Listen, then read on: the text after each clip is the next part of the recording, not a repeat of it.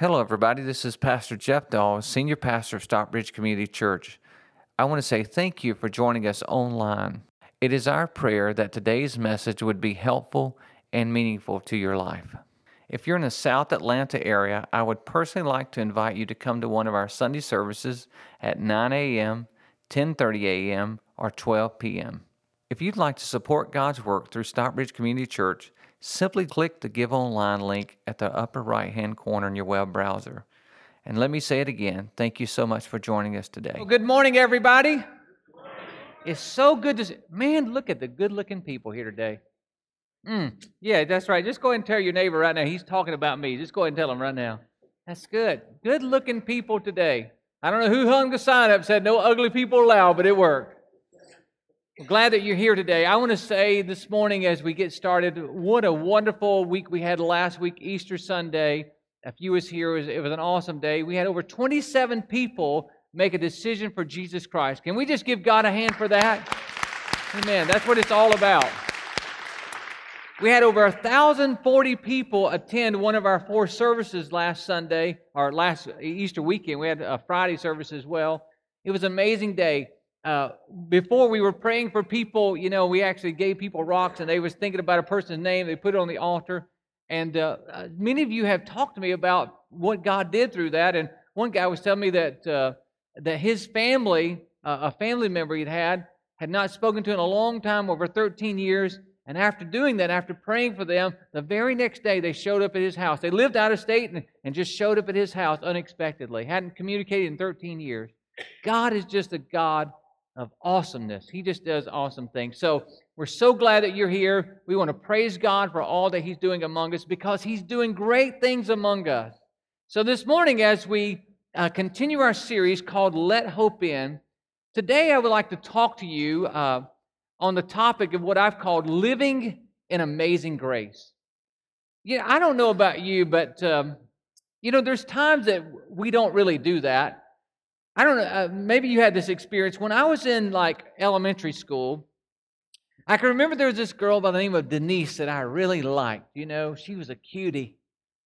And I remember going out, I don't know where I saw this at, but I remember going out and grabbing a flower, from in my yard or wherever. And when I was by myself, I got the flower with all the little petals on it, and I was like, she loves me not. She loves me not. Anybody know what I'm talking about? Okay, yeah. Okay, you don't have to admit that you did that. And many of you have maybe done that. He loves me not. He loves me not. And the reason I say that is because many of us here today treat our relationship with God like that. We think that just because, if we do good, He loves me. But if we have something bad happen in our life, He loves me not. Sometimes even when bad things just come our way, we think we're on the He loves me not. Good things come our way, He loves me. But it's not that way at all. He loves you, period. And until you can accept that, you'll never live in amazing grace. I wrote this down because I want you to get what I believe living in amazing grace means. And here it is. It's on your outline. It'll come up on the screen as well. Living in amazing grace means living from God's acceptance, not for God's acceptance. Did you hear that? One more time. Living in amazing grace means living from God's acceptance, not for God's acceptance. That's a big difference, isn't it? I don't know about you, but maybe you've experienced this, but maybe you have some friends in your life, or maybe there's a boyfriend or girlfriend, or maybe it's a parent, maybe it's a spouse. But, if you do these things, they really like you, but sometimes it seems like you have to always be doing something to try to gain their approval. And many of us, living in this room right now, have actually put that on God. So that takes us to the first point. Let's just go ahead and get started. There's 3 things I want to share with you, and the first one is this. Believe in spite of our past, we are loved and chosen by God. In spite of our past. You see, few people truly see God for God. Most of us sitting in this room struggle with this. What most of us do is take a version of our relationships. Matter of fact, we take pieces of our relationship in the past that we've had with our fathers, our mothers, maybe our spouse, maybe our children, maybe our parents, maybe a teacher, maybe a coach, maybe a professor. And we take all of that stuff that our relationships have gathered, and we're all looking for acceptance. We're all looking for approval. We're all looking for appreciation and affection. And those people, I would dare say, probably did not give to us what we really needed. And so what we tend to do is take all of that stuff that we didn't get from anybody else, and we say, you know what, well, if nobody else ever treated me this way, then God must not treat me this way either. And so we take all of our opinions of the past, of relationships, and we throw them on God. And when you do that, my friend, you will never live in amazing grace, because I want to tell you something. We are human. We are flawed. You know what I tell my kids? I'm not God. Okay, so when you're drawing up your opinion of God, I just want you to know, Tyler, Caitlin, I want you to know, He's not like me. Okay, I just want you to know that. I want to clear there, because children have a tendency to think, that when they think about God, their Father, they sort of think about their earthly father. I just want to say, I just tell my kids, listen, I am jacked up. God is not. So all of my stuff that you don't like, He's not like that. Many of you sitting in this room right now, you're jacked up too. And so, because we live in a world of jacked up people, sometimes we put that image of being jacked up on God as well and say, He cannot love me the way that, the Scripture says He can.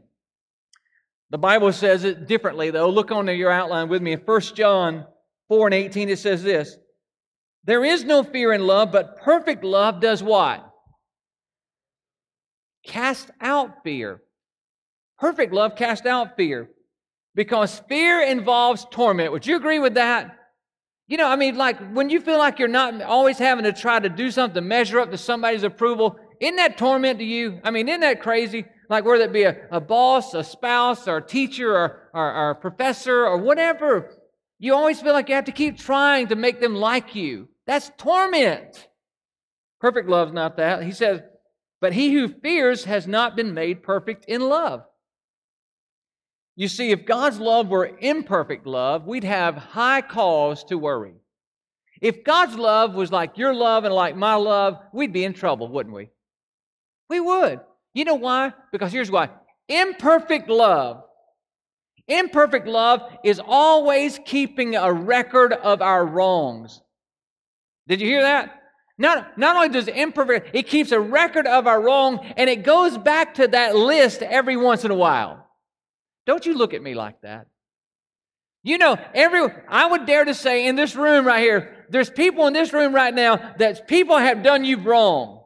And that you probably mentally have made a mark about that and made a mark they've done this. And if they ever come and say something to you, mentally you've got your list ready to say, well, let me tell you when you did bam, bam, and bam. I remember one time somebody wrote me a ugly letter. That was back before email. Wrote me a nasty letter, told me I was everything but loved by my mama. In the name of Jesus, they said. Yes. I want you to know I kept that letter on my counter for about 3 months. I looked at it every day and I said, you know what, I'm going to file this letter away because one day I'm going to show this person what they've done and how stupid they really are. Do you know what? That letter didn't affect them anymore. It affected me every day. Because I kept it. I remember the day that I went into my filing cabinet and I pulled that letter out and I said, you will no longer have control over me, and I threw that thing away. You see, because I'm imperfect and so are you. We keep records of wrongs. We go over those lists because we're going to get you back. We're going to let you know one day the time's going to be right. When you say something, we're going to pull our list out and bam, bam, bam. Take that in the name of Jesus. See, that God's love is not that way. He casts out our fears because God cast out our sins. The Bible says it this way in Romans 8:1. Look what he says. I want you to read out loud what's underlined. And when I say out loud, that means that I want you to speak like I'm speaking right now. You ready? Here we go. So now there is No condemnation. What does that mean? That means that list, as soon as you say, I'm sorry, God throws it away. Puts it away. I know you can't understand this because you're not God. See, because we can't forget like that, can we?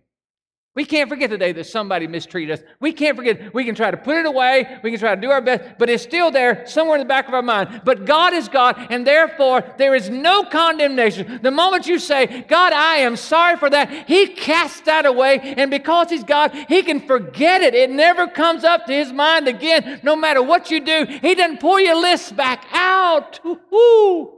Matter of fact, if you've asked God to forgive you, He doesn't have a list anymore on you. Isn't that great? Man, that's good news. God threw the past sins away, so why don't we let it go?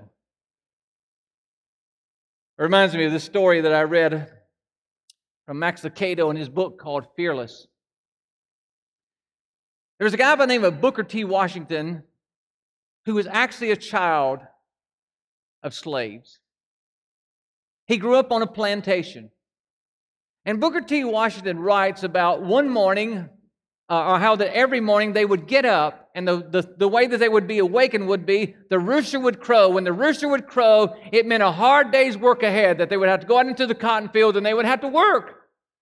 And so it's all about, every time the rooster crowed, it was like, oh, we got to go and we got to work hard today. Well, when Abraham Lincoln signed the Emancipation Proclamation and declared that every slave would be free, he said, I never will forget that morning, the day after that we were set free, of getting up. He said, the next morning after we were declared free, he said, the rooster crowed. He said, and I heard the rooster crow and it woke me up, but then I heard the rooster making a horrible noise. He said, so I looked out the tiny window that I had, and I saw my mother chasing that rooster with an axe. Because that rooster was reminding them of slavery. And she declared by killing that rooster and them having it for lunch that day that they had been set free. They killed the rooster that reminded them of their past. What rooster do you need to kill today? What's crowing in your life? What is it every time you want to do something good and you think about going somewhere with God? What is it? What rooster crows in your life to remind you of your slavery days of sin? Why don't you just kill that rooster? Why don't you just cut its head off? Now, if it's the person sitting beside you, don't do that, all right? Don't look. If you look, I think you're talking about that. So what's reminding you of your past? I want you to take a step with me today that's going to be the first step toward killing the rooster in your life.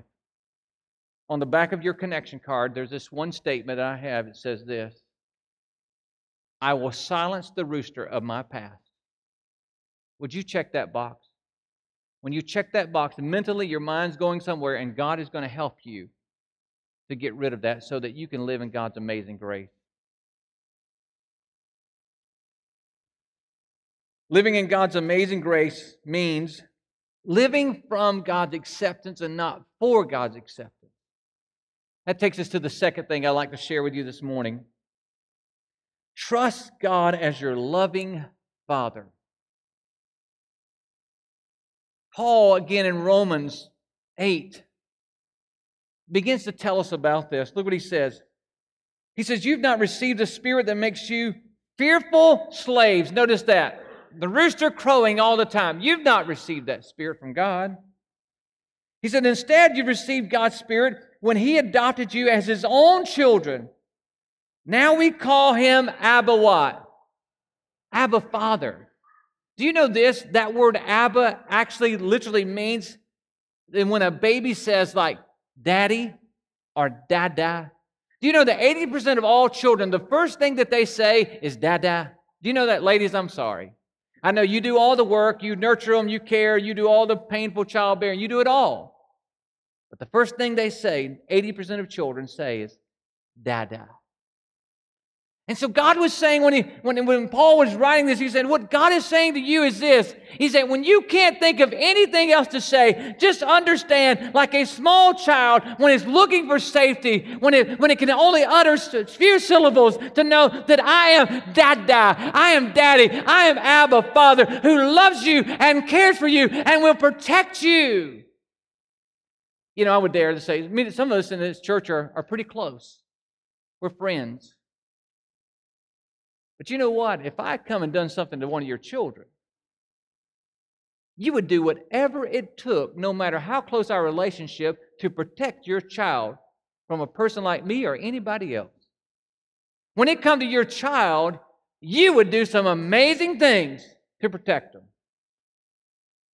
I want you to know your Heavenly Father, you're His child. And He don't like it when people mess with you. He doesn't like it when people do you wrong. He's always on your side. He's in your corner. You don't ever have to guess where God is because He's your loving Father. He says, I'm your Abba Father. You can call on me. I'm with you. I'm for you. I'm not against you. I accept you. I approve of you. I am you are my child that I adore. You are mine. I'm not mad at you. I'm mad about you. Isn't that amazing? I know this is better than you thought it was going to be, isn't it? Okay, all right. He goes on to say, for His Spirit joined with our spirits affirm that we are God's what? Children. God's children. You see, I am God's child, and you're God's child. If you've asked Christ to save you, you're God's child. And I must focus on trusting my Heavenly Father. Again, God is not like your earthly father. He's much better than that. No matter how good your father was, He's better than that. You see, the problem goes back to trusting, doesn't it? Everything's about trusting. You go back to the very beginning with Adam and Eve. And the issue that Eve had was that she didn't trust God. The issue that remember the serpent Satan come and said, you know what? God just don't want you to take that fruit because if you do, you're going to find out some stuff that God don't want you to know. And it's good stuff. And it's real good. And He's keeping all that from you. So you know what? You need to take a bite of that fruit. He's hiding something from you. And it was because of Eve quit trusting God. And she feared that God was holding something out on her that, if she could do that, she would find something good.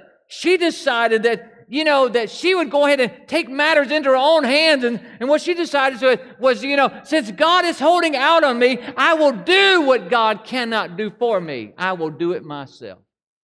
She quit trusting. She quit trusting. When you quit trusting God, you will start doing things that He says you shouldn't do because you will think that He's holding something out on you. And only to find, like Adam and Eve, what happened with them. When they quit trusting, guess what? All of a sudden they committed sins and they found a whole new world that was painful, just the way God said it was be. And they found His Word to be true. And what did they do? They went and hid. They took off running, hiding. They said, hey, Eve, you're naked. Oh my God, we got to get some fig leaves around here. We got to start. They started covering up. You don't have any clothes. They never noticed that before. You're naked. You know why? Because somehow when we sin against God, we expose ourselves. And when we expose ourselves, the natural thing to do is to try to cover yourself up when you feel like you're exposed. Adam and Eve run and hid because they quit trusting. Let me tell you something. A lot of us in this room struggle with this because the way that we hide today is that we don't run to the forest and find fig leaves, but we hide by being busy. We get so busy that our mind is so full of stuff that we don't have time to think about anything else but what's right now. We keep ourselves so busy. And listen, busyness is a form of hiding. And in our culture today, we make it great to hide and easy to hide, and we even blame it on our children. Well, their schedule is so busy. I don't have time for God because my kids are so busy. You see, you can't do that. You're the parent. It's up for you to keep the relationships in proper perspective so that you can be truthful before God and understand that He's your Father in heaven. Hope comes flooding in when you move from trying to trusting. You see, God did not create you to conquer your own sins. You know that? He didn't create you with the ability to heal the hurts of your past. He didn't. He created you to trust Him. But see, here's the problem.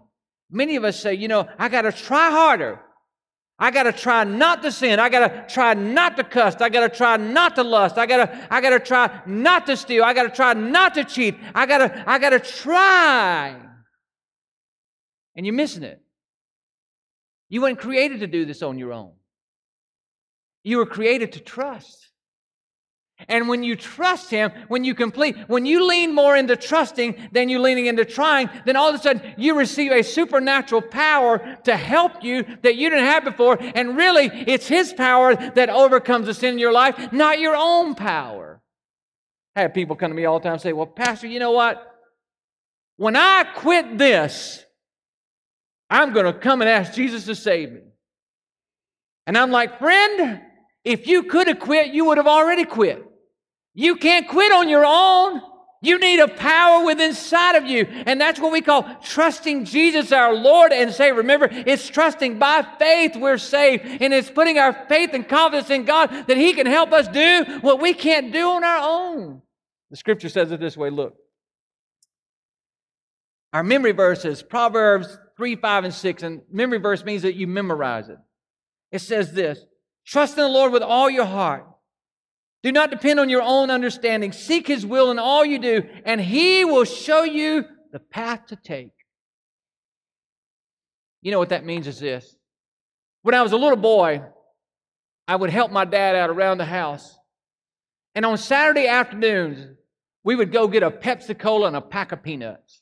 That was our thing. We worked hard, and we went to get a Pepsi-Cola and a pack of peanuts. My dad would get me in his little pickup truck, and I would be sitting over there and on the passenger side, and Dad driving. He'd stop the truck and say, come here, Jeff.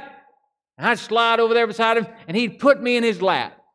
He'd say, son, you want to drive this truck? I say, yes, Daddy, I want to drive the truck. He said, all right. He'd put my hands on the steering wheel, and we'd start driving, and he'd take his hands off the steering wheel. And now all of a sudden, I'm driving this truck. I'm like, well, he said, son, you driving. You doing good. Now, stay in the road now, son. And then all of a sudden, I'd see a big curve coming toward us. And I'd get scared because I was a little boy. I didn't know what to do. I didn't know how to turn the steering wheel. And right when we got to that curve, right before we got there, Dad didn't start screaming, hey, you idiot, you should know how to handle this curve. You're dummy, stupid boy. He didn't do that. What my dad did is when we started going toward that curve, my dad reached around me with his hands. He put them right on that wheel, and he drove me right through that curve like this. And after we got out of the curve, he said, son, you did good. And he'd take his hand back off the wheel. Why? Because my Father understood that I could trust Him, and He was caring for me. And I want you to know your Heavenly Father right now is inviting you to hop up in His lap and let Him take the wheel a little while and steer you through all the curves of life. Amen? Come on, give God a hand. See, it's not your power, it's His power. It's not leaning into trying, it's leaning into trusting. And the more you lean into trust, the more power you get, and the more you don't have to try. He does it for you. He takes the wheel. Jesus, take the wheel. Somebody wants to break out in that song right now, don't you? Yeah, I know it. I know what you're thinking. He takes the wheel. Look what Jesus said in the Lord's Prayer. Remember, we start off the Lord's Prayer, our what? Our Father, Abba, Dada, our Father. And then Jesus ends the Lord's Prayer this way. Look what He says. He said, then lead us not into temptation. Notice He didn't say, God, help me not to go into temptation. Lead us not into temptation, but deliver us from evil. Notice that. For thine is the kingdom and the what? And the power. In other words, God, I got to have you to lead me. I got to have you to deliver me because, listen, if God doesn't show up in my life, I'm going off the cliff. I will sin. I will destroy my life. But I have to pray every day, God, lead me. Lord, deliver me from evil, because it's not my power. Thine is the kingdom and thine is the power. It's your power, not mine. And so I can't lean into trying. I have to lean into trusting. When you lean into trusting, you get His power. Today, maybe you don't know Him as your Lord and Savior. Today, maybe you've been leaning all into trying yourself. I want to invite you into a relationship with Jesus Christ. Listen, this is personal, and I'm not going to embarrass you, but on your program, there's a prayer that says, I'm praying a prayer to become a Christ follower. You can read this on your own. You don't have to raise your hand. You don't have to come forward. You can read this, and if you mean it in your heart today, you can move from trying to trusting. You can become a Christ follower today. I encourage you to do that. The only thing I ask you to do is that when you make that decision, that on the back of your connection card, you check the box so that I can pray for you. That I can pray for you. Number 3, walk in assurance of God's love while you're walking through trouble. Anybody here ever had any trouble besides me? Let me see your hand. Okay, that's about 90%. I'm fixing to have altar call now because some of you are lying. You just flat out lying. Now let's try that one more time. How many of you have ever had trouble? Let me see your hand. Okay, there we go. That's it. Why does it take me 2 times to get you to tell the truth?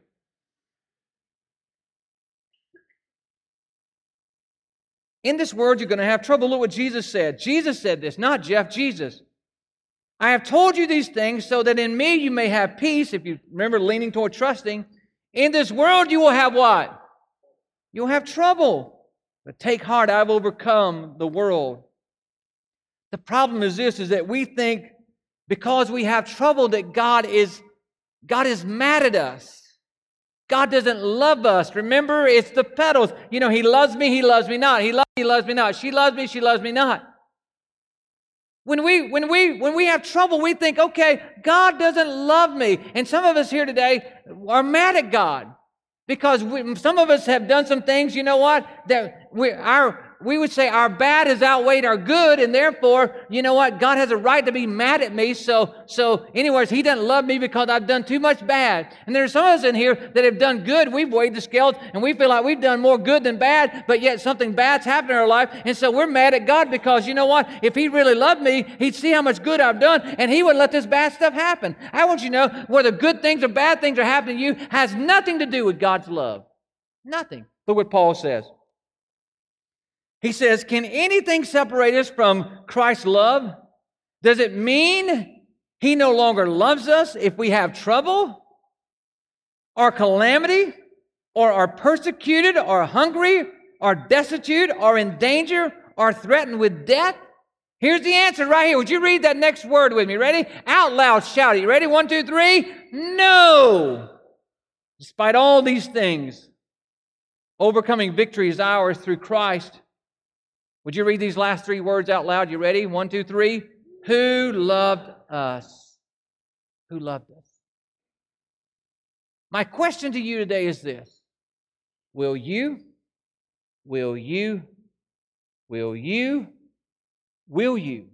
is my question. Will you live from God's acceptance, or will you be chained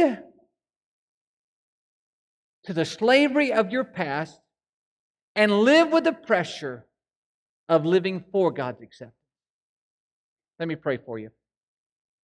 Heavenly Father, right now I come to you and I just thank you so much for these wonderful people that have gathered here today. God, as we gather here, we're celebrating because the people that are going to be baptized today have made a decision, God, that they're going to live from acceptance and not for acceptance. And I pray today that you would bless every person here. You would speak to their heart, God, and they would lean more into trusting than trying and watch your power be displayed in their life.